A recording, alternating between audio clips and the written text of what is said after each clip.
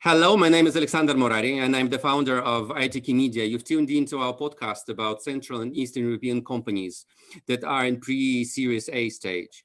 Our mission is to help such companies in their quest for first business successes, quest for investors, clients, or all combined. And our guest today is Lech Kaniuk, the CEO and co-founder of SunRoof, whose mission is to speed up the global transition to renewables by developing beautiful roofs that by generating electricity will cover the energy demand of the entire building. And as of today, the company has implemented around 100 roofs in Sweden, Norway, Poland. They are on a expansion spree all over Europe. Hi, Lech. Hello, thank you for having me. Yes, thanks. Lech, let's dive into the first round, the solution, the project, or the general context as well, right? So it's been said that sun is the source of endless energy, and your idea to make another successful business of yours is to harness this energy. So tell me, where's the company right now, and what is the current status of your business in Poland or Central Eastern Europe as such? So Poland is our first country we expanded to outside Sweden, and it's going really, really great. I think it's over expectation, I think, and it's actually a very big market, and we see a lot of opportunities, not only for our roof, but also for like all the products that and services we want to provide. We launched recently Germany with ex-Tesla manager. We see that there's a lot of interest there as well. And we're getting already contacts and partnerships coming up, and people that want to do something with us in Central Eastern Europe. So really exciting. And I think that very, very soon, as today we have more than 100 completed roofs. Then I think Poland will deliver more than 100 roofs only in a month or so. So it's really exciting. It goes really, really well. To set a more general kind of context for the conversation we'll be having, a modern classic of the solar industry said that having roof solar panels is like having money printers on your roof. Do you agree with his statement? So I would say that partially yes. So the traditional kind of PV installation you put on top of your roof, that's usually also sold in a smaller size. So it's actually not printing money for you, but it's more of saving money, I would say. But when you do a sunroof that you have the whole roof is filled with solar, and usually they actually produce more energy than the house needs. And what we want to do is actually take that excess energy and sell it for the customer. That's what I would call a money printing machine for the customer. What about the regular question? Very often you could hear that whether or not solar roofs will work effectively in Poland. And Poland is known not to be a very sunny country, all in all. Yeah, so I would even take Sweden as the even better example, where it's even more north. Yeah. And so like if we take even Sweden, where you have even less sunlight, it actually takes not more than 3 to 5 years for the incremental investment you need to do between a regular roof and a sunroof to be paid back, and that's without subsidies. So I think there's no other PV or energy source that pay itself off within 3 to 5 years. That's I haven't seen any, so I'm happy to get any information if someone has something that pays back even faster. And I mean, Poland is similar in terms of sun, but it's still very, very good. And so Poland, for example, it's actually cheaper to buy a sunroof than first build a roof and then put a PV installation on top of that. And that's just purely mathematics and the financials, and not talking about the aesthetics and less carbon footprint because you use less material and so on. So yeah, I think it's we've actually come to that point that is actually cheaper than a roof plus solar, because usually if you look at other our other competitors, so our main competitor like Tesla, it's still a very much of a premium product, and I would say it's still much more of a design product with a cool feature than actually that you know, you're buying a solar installation, because using thin foil solutions and technology, it's less efficient, it's a little bit more expensive. So it's a much more of a design thing, but we have something we think looks good, but is also has a great ROI. Yeah, not just aspirational purchase, but also functional. That's what right? That's your idea. Interesting. And speaking of energy to produce, so I understand you said 3-5 years for an ROI of implementation of one SunRoof kind of project, and this is in Polish reality, right? In Polish pricing and Poland, Sweden, expenses. Yeah, so, okay. Yeah. Interesting. Let's make a quick case study for Polish market. So imagine I have a detached single family house with more or less 100 square meters of roof area. Is it realistic? If 100 square meters of roof. Yeah. Okay. So and let's say this is traditional double sloped roof. Now, how much do you think would it be? Would it cost to the equipment itself and installation, like a turnkey project? So for the range, of course, yeah, for a quite simple roof, you would pay something between 30 and 40,000 Polish zlotys. So divide that with 4, or basically, so let's say in the range of 8 to 10,000 euros. And a sunroof would cost around 20,000 euros for that size. Now, that size roof, you would have almost 20 kilowatt installed power. And to get 20 kilowatt power, you would first, with a top mounted system, then I think you would end up, if we are like 80, 90,000 Polish zlotys, then a roof plus PV installation would be 110, 130. So you're basically looking at 10,000 euro versus 12 to 15,000 euros. Yes. Okay. And how long would it take to complete the installation from, you know, first visit of your installation team until a client can use the equipment? So it's actually very quick. It's I would say it's basically as quick as building a regular roof without a PV installation, because our modules are quite large, so you have quite few elements you're putting on the roof. Also the construction below that we're doing, the roof battens, it's also less of that construction, so it goes quite quickly to construct that. I would say doing a whole roof, that's from start between 1 to 2 weeks. Okay, and probably the last one, just to cap it all up, is there any post-installation maintenance expenses that you think worth mentioning? So it's actually not so much more than with a regular PV installation. Usually rain kind of get most of it. So from time to time, you would probably need to clean the roof as you would do with a normal PV installation. Yeah, that's depending, of course, on the circumstances. You might live in an area which is very polluted, so of course then you would have more, but it's like washing the windows. Yeah. So technically, this is not complicated for users themselves. So it's self-sufficient. Okay. Yeah, and you don't have moving parts and stuff, so it's it should be very, very maintenance free. Interesting. Before we move on to your sales channels and distribution kind of partners and so on, it's really interesting to have a go at the marketplace idea that you have. And I understand you are developing this for Swedish market and plan to implement it to Poland soon, I guess. What's the current status with this in Sweden, and what are the long-term goals for the marketplace that you have?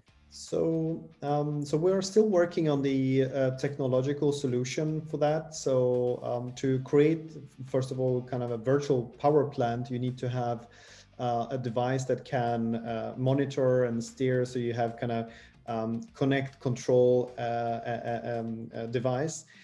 And to speed things up, we bought a Swedish company called Red Logger. So it's from the renewable energy data logger.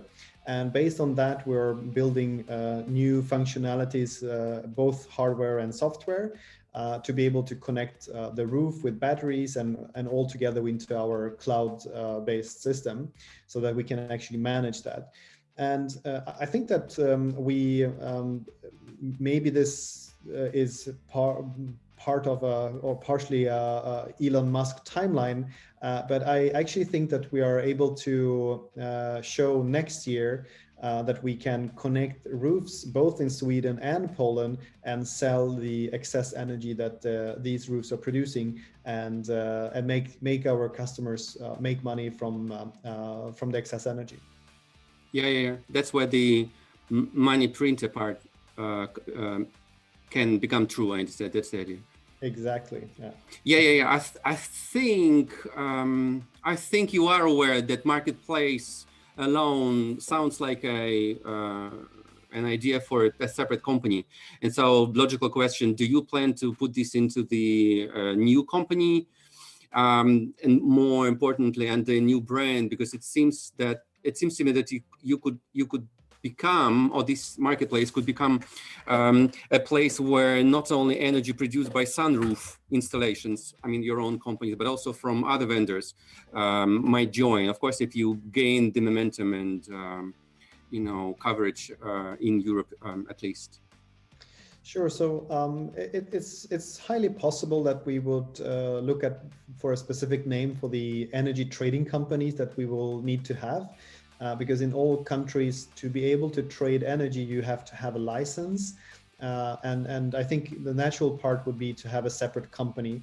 But if that will be called SunRoof Energy or something else, I think that's going to be a surprise next year. Okay, something in store, definitely there. Who do you think are your most promising distribution partners? Or would you go by installing using your own installation teams? So I'm quite sure that to be able to get the volume we are aiming for, that it's necessary to have a lot of partners that can join in. And you could divide the partners into different kind of partners. So you can have cooperations with providers of heating pumps, for example, and companies that are selling, for example, heating pumps. They are talking very often with customers that are planning to build a house. So they haven't chosen the roof yet, or they haven't taken the final decision. So, and the heating pump is using a lot of energy, so it makes a lot of sense to have your own energy source, basically. So and we can provide that. So that's a very good partner. We've done such a partnerships with a few companies in Poland, for example. Also with a company called Red Snake, which has also a kind of heating mats that you implement into the walls. And we've already have successfully completed a few projects. Then we also see that companies that are selling roofs today, like traditional roofs, this is also kind of a nice product for them, because they see what's happening on the regular PV part. So you have a lot of sales there, and they're still selling traditional tiles. And there hasn't been super much innovations in roofing tiles. So this is kind of a new thing that they could actually implement. And since they have both products and also installations team, this would be also a very nice partner for us to cooperate with, where you actually can have a partner that can do both the selling part and also the installation part, and we can provide them with all the materials, all the systems, and all the calculators and configurators. So that's a very good partner. We have also signed contracts with house manufacturers. So we have a few first house manufacturers that are very interested. And actually, I think the first roof being built by a house manufacturer with contract will be in Germany, where we started not long ago. And I think that will be a house built in Q1. So that's also a very nice partner for us that has kind of high volume of roofs. They're same roof type. So that's also a brilliant partner. Would developers be good target for you as well as direct clients? Yes. So we are also having different discussions, negotiations, and partnerships with real estate developers and different kind of real estate developers. It can also be multi-story houses and commercial buildings as well. But we also have, I think, like 6 or 7 projects where a house developer is building 40, 50, or even 100 houses in one area. And that's also basically just replicating the same house module over and over again. And that's a perfect actually kind of partner for us, because if you're building so many houses, you can get of course a higher scale, so we can do that a little bit better price. But we can also provide with the storage, connecting all the houses and actually the whole area into one microgrid, so that the area is actually basically self-sufficient and could at a few months, a year, with today's technology, be an off-grid whole area where they have electricity also for I don't know, the lights on the streets. Yeah, and so on. Yeah, interesting. Speaking of storage, by the way, how do you plan to storage the excess energy? So we're partnering up with car manufacturer, a motorcycle manufacturer, and I hope also a boat manufacturer, to show our customers that when you have a roof that is producing more energy than the house is for heating and electricity, then it makes totally sense to have a electrical vehicle, because then you're producing your own power. And so we kind of want to have a cooperation with them. But this is also not only to show our customers that electrical vehicles today can also be beautiful, practical, and look really, really good and be fun. So you don't have to compromise on anything. We also want to get the batteries from those cars in the future, because at some point you have a degradation in the batteries. So they get, when they lose 20-30% of their efficiency, they start to be not that good in automotive application, because you don't have the range, for example. So what we want to do is take those batteries and give them a second life, and not throw them away or give them to recycling. We want to take them and make storage units out of those old EV batteries. So that's our idea, and we think that taking those batteries will actually be much cheaper than to do a whole recycling and manufacturing of new batteries, or creating new batteries out of a pure new resources. And that's going to be a bigger and bigger issue in the future as well, in terms of an environmental issue with a lot of EV batteries. Just looking at how many new electrical vehicles is going out of the market, and how many of them are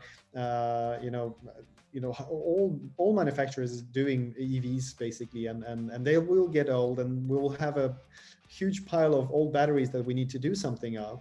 And I think that this is a very, very good thing. And since we actually are going to do a virtual power plant, we actually want to have as much storage as possible. So we can actually give those batteries to our customers in a subscription, where we can guarantee them a minimum amount of storage. But if we give them a little bit more, they don't have to pay for that more energy. We'll still use that in the virtual power plant, which will in the end be beneficial for the customer anyway. Yeah. So it's like you're creating something like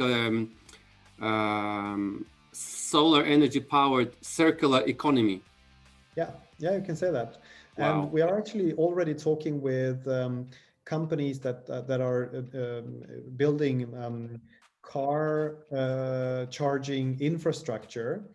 And what we want to do, because it doesn't make sense if you are really want to be eco and have an electrical vehicle, you don't want to go to a EV charger which is powered by coal energy, you know.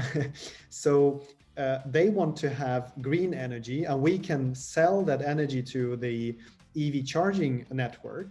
But if one of our customers is going there and charging their car, we will be able to kind of he can use his own energy in that charging station, and he will not be able he won't be forced to pay for the energy because he actually produced it. So so that's actually becoming a true ecosystem for our customers.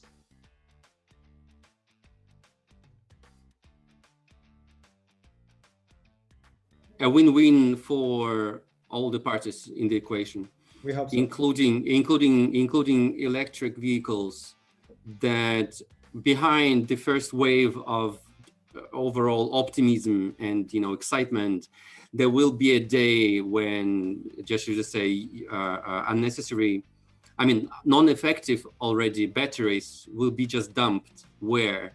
Africa, Asia, and this will not make EV owners happy, of course. Yeah. Interesting. Out of curiosity, how long does it take a car battery to become ineffective for a car and already an interesting resource for you?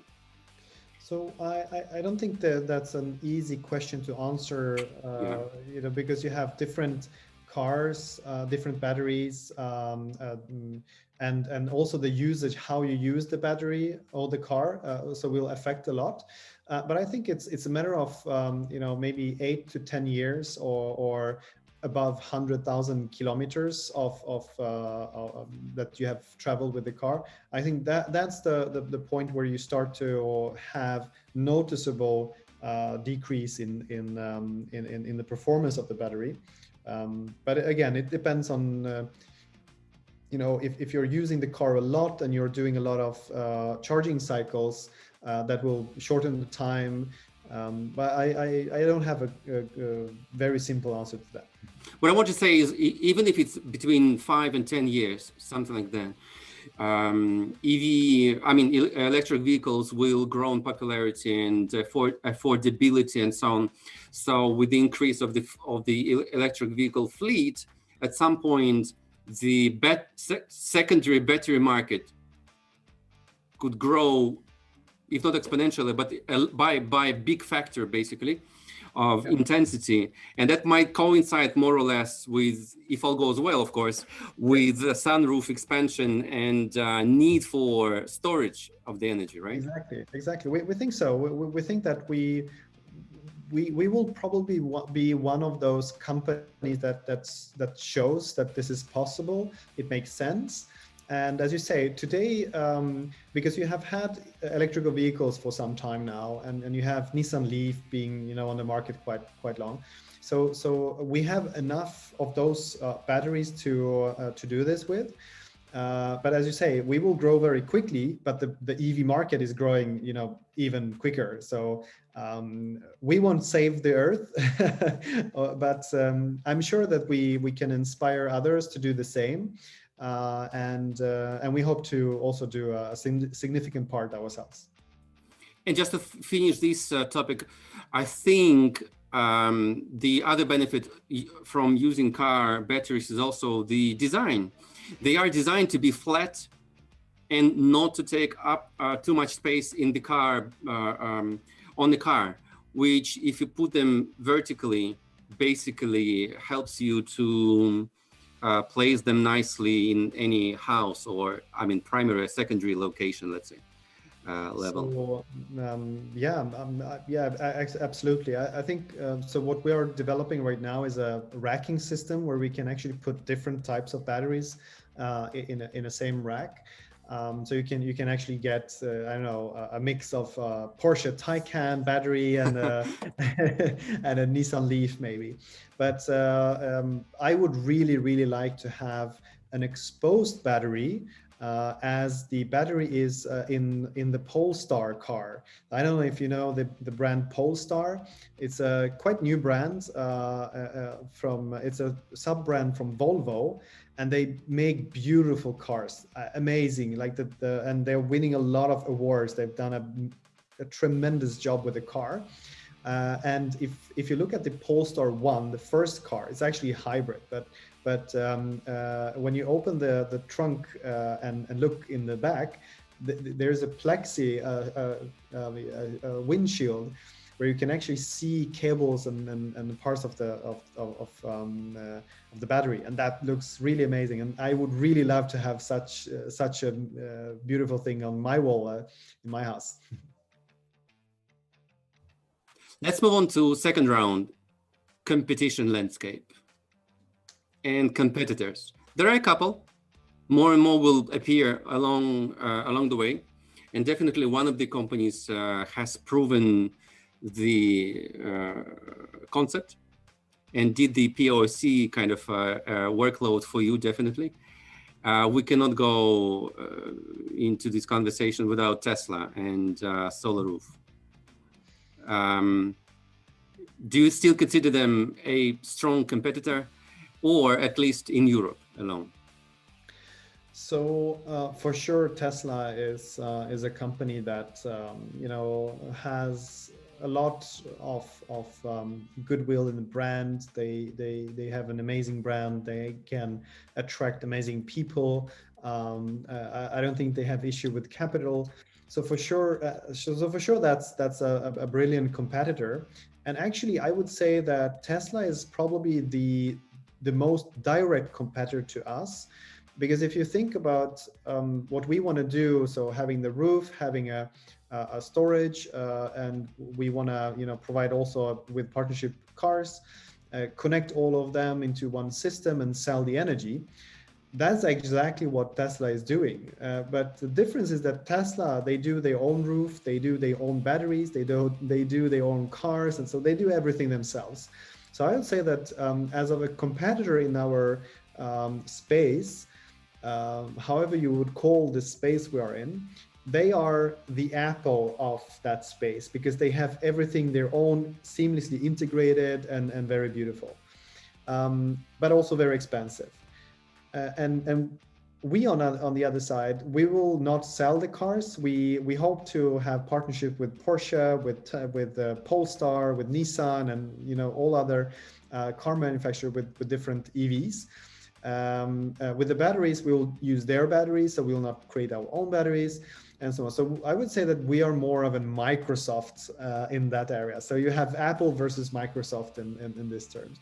Then, of course, if you look at every kind of level, then we also have different competitors. We have in Germany Next Kraftwerke, which is doing virtual power plant software, but they're doing for large scale stuff. And then you have in the roof segment, you also have competitors except Tesla. We have Swedish Svea Solar, which is a kind of cool company, and you have also Swedish Soltech Energy.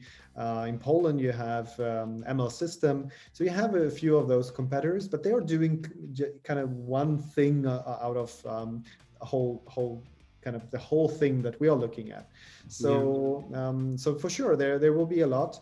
And actually, with Tesla, there's another fun fact is that Elon Musk actually acquired his cousin's company, because Solar City, as it was in the beginning, it was his cousin.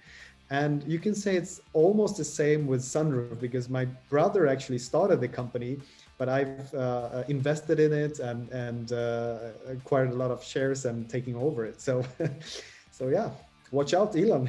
yeah, there's definitely lots of parallels in your experience. And you also mentioned somewhere that your solution is basically cheaper for client. Yes. As well. And there's still potential. There's still potential, I understand, to become more effective, price-wise, right? Yeah. So in the core of the electricity power production technology, if you call it like that, you have Tesla using a thin foil solution, and we are using a monocrystalline silicon-based solution. So they are very different in terms of how you produce them and the efficiency. And the silicon-based solar cells that we use, that's what you have in all the solar panels all over the world. Like that's mass product, that's the highest efficiency and so on. But it has it's also its drawbacks.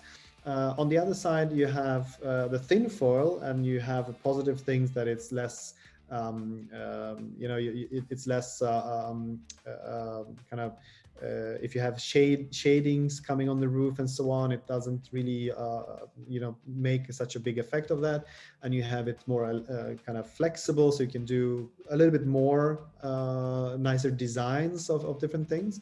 But on the other side, it's less efficient per square meter, and it's also quite expensive still to produce. So you still have kind of a double negative effect from an economical perspective, because it's more expensive and less efficient. So it will take, I actually don't know if they ever will come close or to silicon-based, because silicon-based solar cells are still developed anyway. You have, of course, a maximum of how much efficiency you physically can get out of that. But we have ideas also how to increase the power production from roofs. Mm-hmm. Yeah, of course. And how would you say, how future-proof are your current solutions, basically? Are you ready to implement now, or are you thinking about this future-proofing, let's say, the solution, and to take into consideration the new technologies in the PV kind of industry? Absolutely. So from one perspective, the roof today is producing more energy than the house needs. So it's a question of, isn't that future-proof enough? But let's say we come up with something even better, even more powerful, and you could earn even more from your roof. The system is very simple, so it's quite easy to take off one module and put there another one. So yes, I would say it's very easy to remove the roof or remove one module if it's broke or something. I think so. But on the other hand, I don't think that you actually need to do that. And we're working on the system to actually make you could say that the roof is actually in the future now, because we don't have the virtual power plant connected yet. And there's no virtual power plant as we know of on Earth that connects small scale residential roofs. So in that sense, I would say that the roof is already future-proof and a little bit ahead. Yeah, interesting. Okay. Let's move on to round 3, companies' ups and downs, successes and failures. What would you say is the biggest success of the company this year? Let's say beyond investment, I mean beyond the successful funding round. We'll cover this in the next parts of the podcast. Other than that, what's the biggest success? So the absolute number one is that we've assembled a fantastic team, both of a fantastic team of co-founders, but also a great team of new employees that have joined SunRoof and started to do a lot of different amazing stuff. And it's Sweden, Poland, Germany. So I would say that's number one, and it dwarfs everything else. And this breakthrough in team building was in 2020, I understand, right? Yeah. So if I would back a little bit with the company, so my brother started this, and he's a construction engineer, and he created the first roof, and then he started that as a side project to his construction company with some other guys. And at some point I invested, and they started to grow the business a little bit. but it was not really the right team, at least not for what I would like to do with the company. So during 2019, I actually bought out all other shareholders in the company except my brother. And then I started to assemble a new team that would like to create a unicorn really, really fast. And I got a lot of great people on board to join as co-founders that also invested some, and we started to build it. So, and that's people that has done amazing companies before, serial entrepreneurs, people that has worked for Google, for Rocket Internet, and so on. So we have a lot of experience now in the company. We actually calculated, so the combined exits or the combined value of the companies that the co-founders has done is above 20 billion euros. So I think that's an amazing team. And actually, when we talk with investors, one very common question I get is that are they actually engaged in the company? Because usually you have such an you read my mind. Yes. Yeah. What's the case? Are they involved 100%? Yes, absolutely. I would say much more than 100%. And the question is, because usually you have one or two founders, and then you might have advisors with a lot of experience, and not so many people very, very experienced working operationally.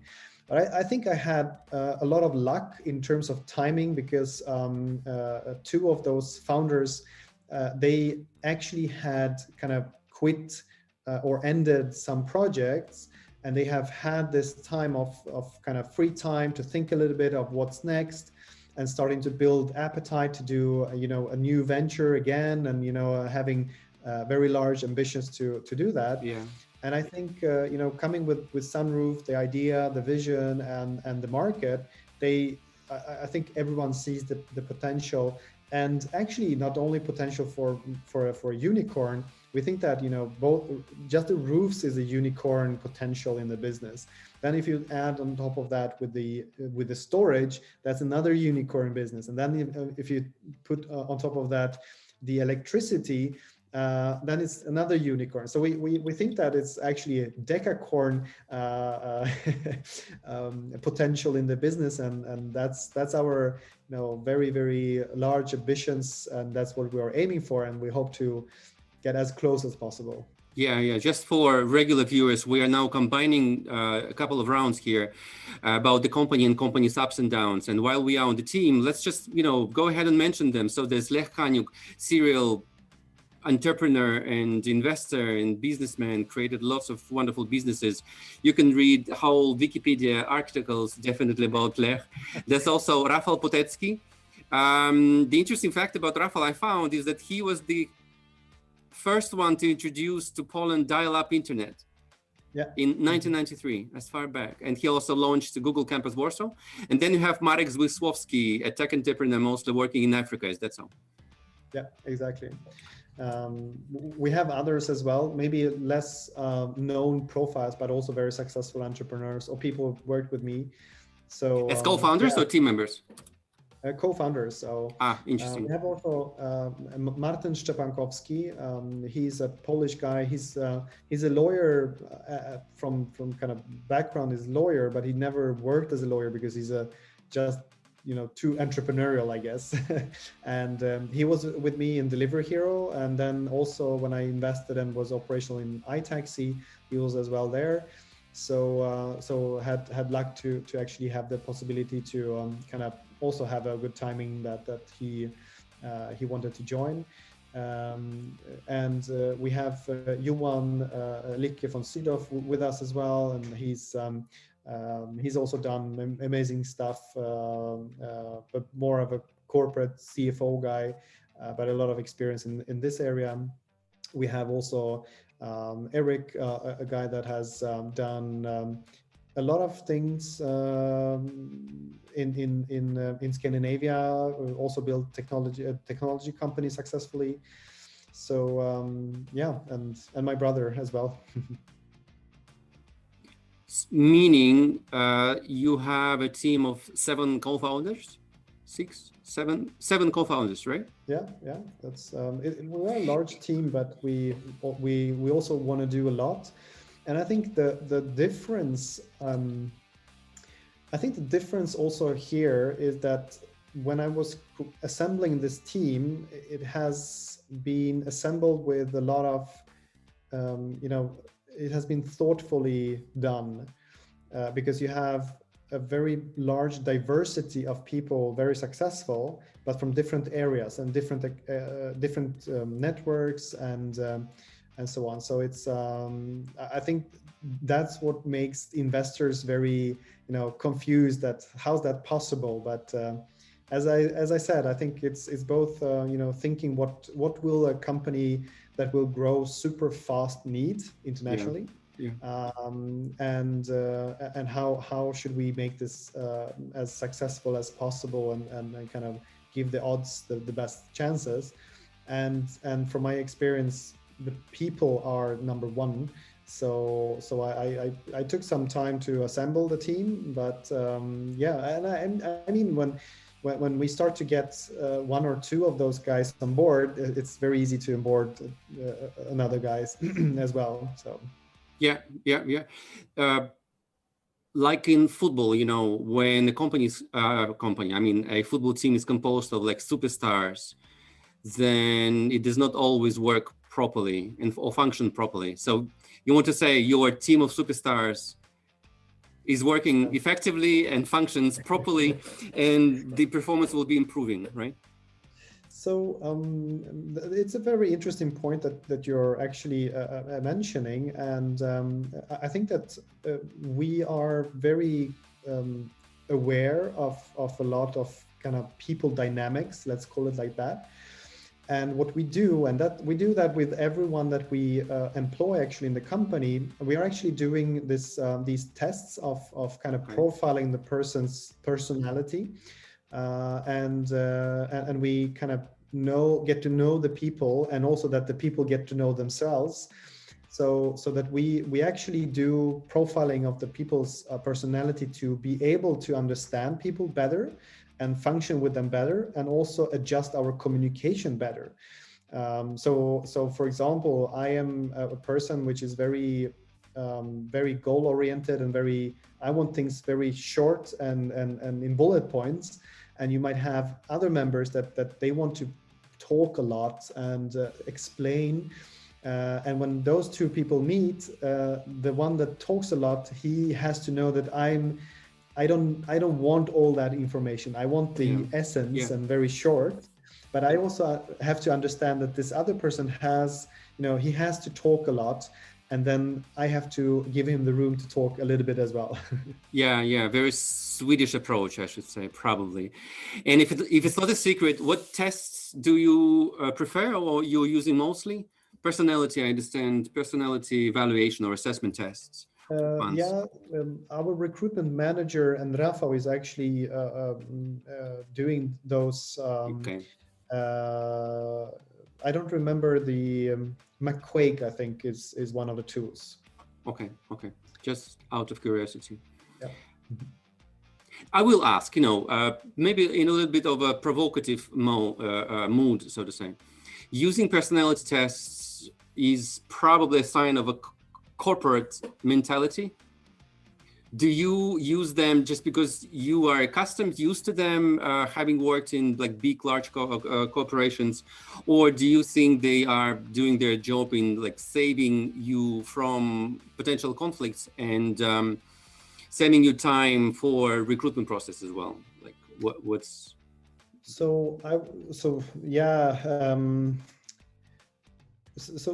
if I was part of the co-founders of what today is Delivery Hero, and Delivery Hero is today a massive corporate company, and I've worked also in other ones, and I would say that I don't like the corporate's negative side with a lot of bureaucracy and processes and stuff like this. So I don't like that part. But on the other hand, if we want to make a scaling machine, which is very easy to scale, or it's easier to scale, you need to set different things in processes so that you can do that in a kind of repeatable thing. And that is a little bit more of a corporate thing. So we are actually we start to have a few of those corporate treats, I would say quite early, if you look at the time that we have worked. But I think that's necessary for us to become a little bit corporate in different areas because of the growth rate we are having, but also that we plan to do an IPO within 3 to 5 years. And to be IPO ready, we need to have a lot of processes and stuff like that in place. So, but to answer you about the HR part, I would say that's absolutely nothing to do with trying to be a corporate or getting those structures or being used to them. That's because we really understand that building a large successful company is all about having great people on board and recruiting well and doing good recruitment so that you kind of don't have high turnover or you do misrecruitments and so on. And that's the reason why we actually have a very corporate recruitment process. Mm-hmm. Just like getting ready for the massive scale up, right, of the company right now. Okay, interesting. Speaking of the team, you managed to hire a CEO for Germany from Tesla Powerwall business, the Robert Bruchner, right? He was, I guess, sales director for Tesla, right? Powerwall business.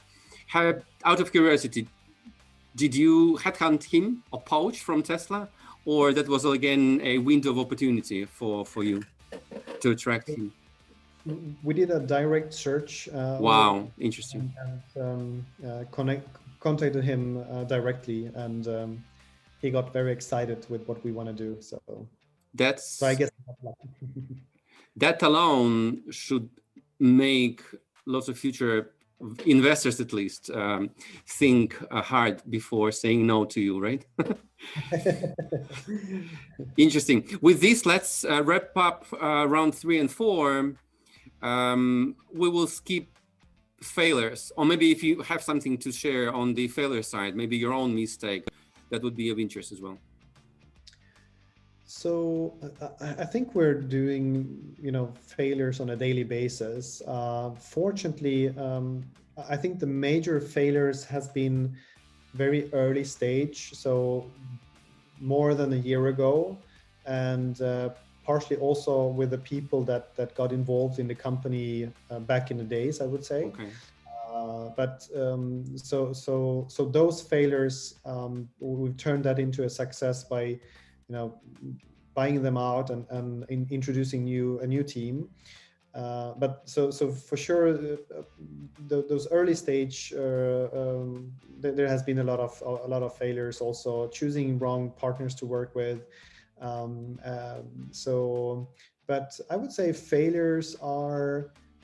It's a natural and integrated part of developing a company, and I'm super sure we will do a lot of failures.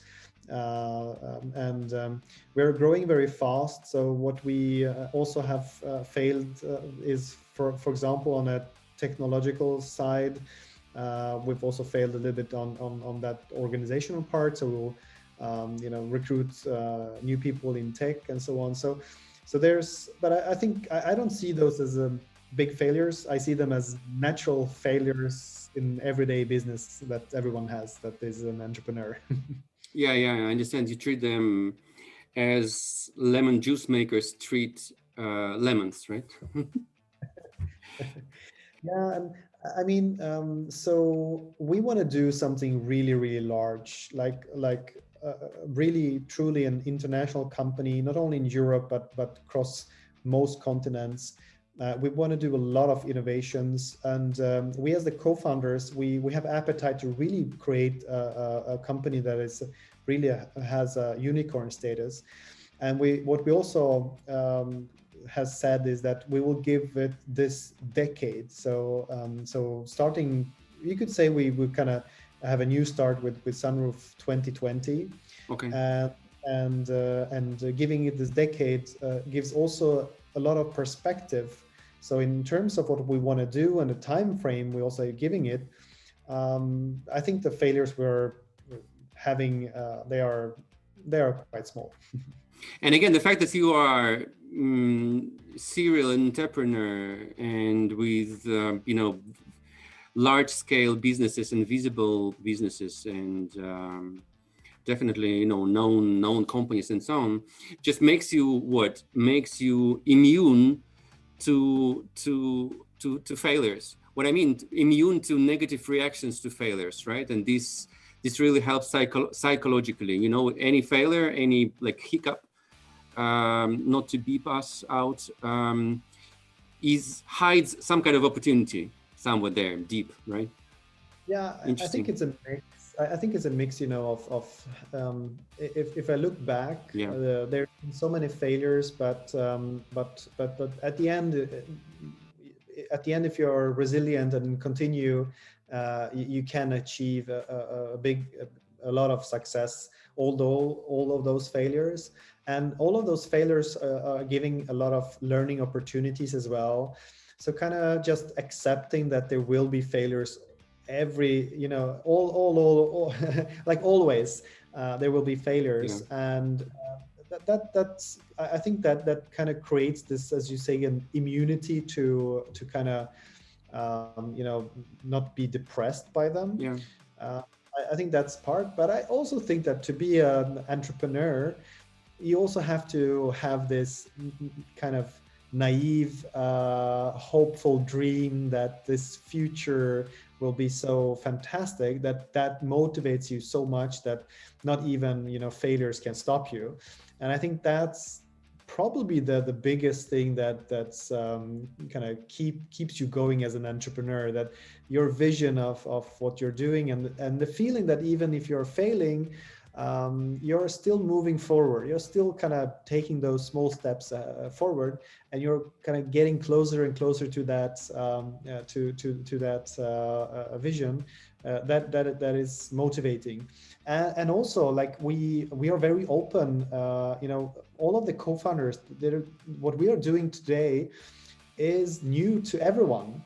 And that's also something that is very kind of liberating in a sense, because we openly say that, hey, we don't know how this works, or how should we sell solar roofs. No one has sold solar roofs before. So we just have to try different things. And when you are not knowing if something works and you're trying, and failure is obviously a part of your also success of getting to know the business. So yeah, I think it's of like utmost importance, you know, to make sure everybody again makes has a takeaway here. To be a successful entrepreneur, I understand this is what you say, you have to allow yourself to be sometimes blind to all the really hardships and, you know, difficult obstacles. Allow yourself to be sometimes, just to say, naive, or let's put it, you know, stupid enough not to rationally analyze the problems you have in front of you. And this is critical, definitely.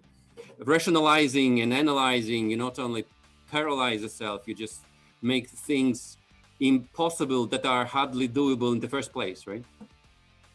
Yeah, exactly. And you also said that lack of industry knowledge can be an advantage as well. I think so. I mean, we are not constrained by knowing how stuff should be, and we just, you know, we have a vision, and we just try to make it work. And maybe we're thinking, you know, in new paths, because we don't know how regular companies are thinking. Yeah. And I think we can approach everything in a more exploratory way. So, you know, and that's how we have evolved, basically. So, you know, when we created a few roofs and we see that they are producing more energy than the house needs, it's like, maybe we should do something with that, because it makes so much more sense to sell a product which we can actually then also monetize on a monthly basis, year over year over year, than just sell a product and hope that the customer after 40 years, when he wants to change the roof, he comes back to us. You know, the frequency will so low, so it will be basically a one-off sale, and then you've ended your relationship with the customer. And I think that would be so boring. And we see the opportunity to build, a business which is, having a relationship with the customer for so many years, and so the lifetime value is very high. And then when you actually know that the relationship with the customer should be for the next 30, 40 years, then I think it's also something that you really want to make sure that those 30, 40 years will be happy years with the customers, and he's happy with your roof, and not, we know so many companies for example, in Poland, selling PV installations, which are just popping up from the woods. I don't know from where they are popping up. And they have so bad quality on the work, because they know that they are selling. They will just, go out there and they will never meet the customer again, and then they just leave the customer. And knowing that we will kind of never leave the customer, that's something I think we will also make into one of our USPs as a company, because the customer will know that we will be there.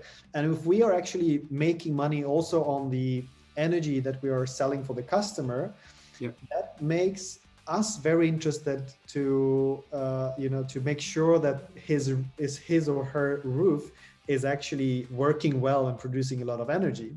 So I think that this kind of becomes a very, very attractive proposition that we are coming with. So the business model itself makes it very important and critical to be of the highest customer service, best practices and standards in the company as well, from the very beginning, definitely. Yeah.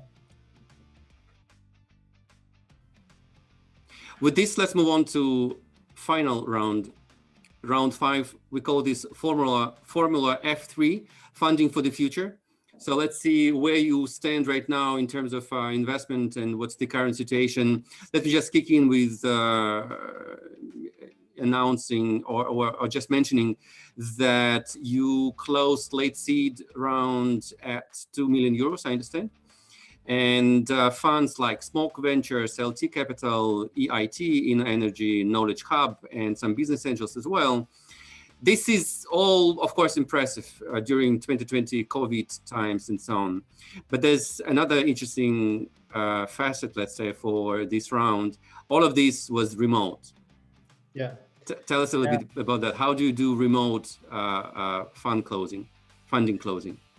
So yeah, it has been very truly a unique fundraising. So actually, the first thing which was, I think, very unique was that Smoke, they committed their ticket after 1 hour after I've sent the pitch deck. So I already had the first investor after 1 hour after sending the pitch deck. Usually it takes like 6 months to but I think with a co-founder team, I think that helps a lot, obviously.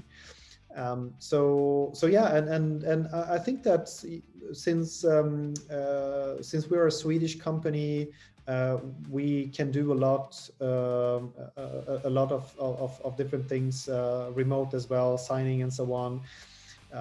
So and I think this was quite early, but many of the VCs and so on, they started to get used to video conference quite quickly. So I think that was a very interesting thing that we actually managed to do that completely remote, basically, and yeah, it was quite specific. But we are actually closing our next round already. Yes, interesting. So I think that we will close another 4 million euro in January. And we have a few VCs that have even bigger appetite, so they are starting to kind of pile up before our Series A round. So we want to really do a big Series A round, and that will probably be in end of 2021. Okay. So we will start off the year with another 4 million euro, and we are looking to raise another 20 million euro by end of next year. Series A, 20 million euros by end of 2021. That's the idea, right? What's the projected MRR, if we can speak of any MRR by then, just before Series A? Do you have any like range maybe or forecast? Yeah, so we're actually right now in a re-forecasting process. Okay. Because we actually have better productivity of our sales teams than we had in the previous budget. So we actually, what we budgeted in the beginning of this year, we actually have doubled that by this year. So okay. So the productivity is better. So we're actually working on the updated, but I would say that we will, by the Series A round, we will cross the 100 million euro valuation. 100 million euro valuation by end of 2021. Okay. What are your expectations from, let's say, Series A investors beyond money? So we're looking at two types of investors. One is investors that can either help us accelerate in the energy sector. And with the acceleration, it doesn't necessarily mean that they should, be an energy company and connect, us to them or something like that. But we see a few VCs that are investing actively in the energy sector, so in second life battery solutions or different tech companies within the tech energy sector. And that's very interesting for us because we will probably grow partially also with acquisitions. So we want to kind of have a broad radar on different things, what's happening in terms of tech. And so that will be one type of VC that would be very interesting, that has a broad spectrum of a portfolio companies already, but also radar on new startups coming up that we can maybe partner up with, absorb, acquire, invest in. The other one is, or preferably maybe both, is also an investor that can be very helpful with the Series B round. So with helpful in Series B round, we see that in kind of two different ways. One way is that they can, of course, do a follow-on round, which is significant, so that we can start from something and not from zero. And the other one is that they can also introduce us to even bigger VCs that they can start to do much larger tickets as well. We're also looking at United States, so it might be that we would really like to have a VC investing that has a lot of contacts with really good VCs with good track record in United States. So yeah, so I would say that that's the three things we're mainly looking at. So the bridge round of 4 million euros just before Series A, what's the key deliverables you hope to achieve with that in 2021? So the main deliverable will be that we will grow 10x within 10 to 12 months. That's our main focus, and that we will show that we can grow that in Sweden, Poland, and Germany. Yes, that's the main thing. Yeah. Wow, interesting. A 10x growth for the next year. Interesting. Lech, thanks a lot. That's been a really, really interesting conversation. We definitely could go on forever, and I specifically try to keep us away from some topics that would probably keep you talking for hours and hours, and we would never finish this conversation. Having in mind we're recording this somewhere mid-December 2020, do you have any wishes for the audience in this festive season? Well, stay safe and stay healthy, and don't forget about trying to realize your dreams. Realize your dreams, everyone, but first define them. Yeah.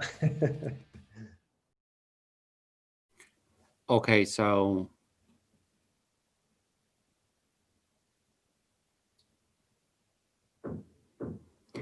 as you see, the almost legendary Lech Kaniuk has embarked into a new startup adventure. This company seems to be powered not only by the sun, but also by the stars in the team and by Lech's own sky-high ambitions. In terms of B2C solar panels, Elon Musk looks like Lech's eventual direct competitor, at least in some geographies, like the European Union in the short or midterm. And in a way, Elon Musk is a dream sparring partner, and I wish SunRoof and Lech to come out of this sparring as a winner, of course. That's it for today, folks. All the best. Bye-bye.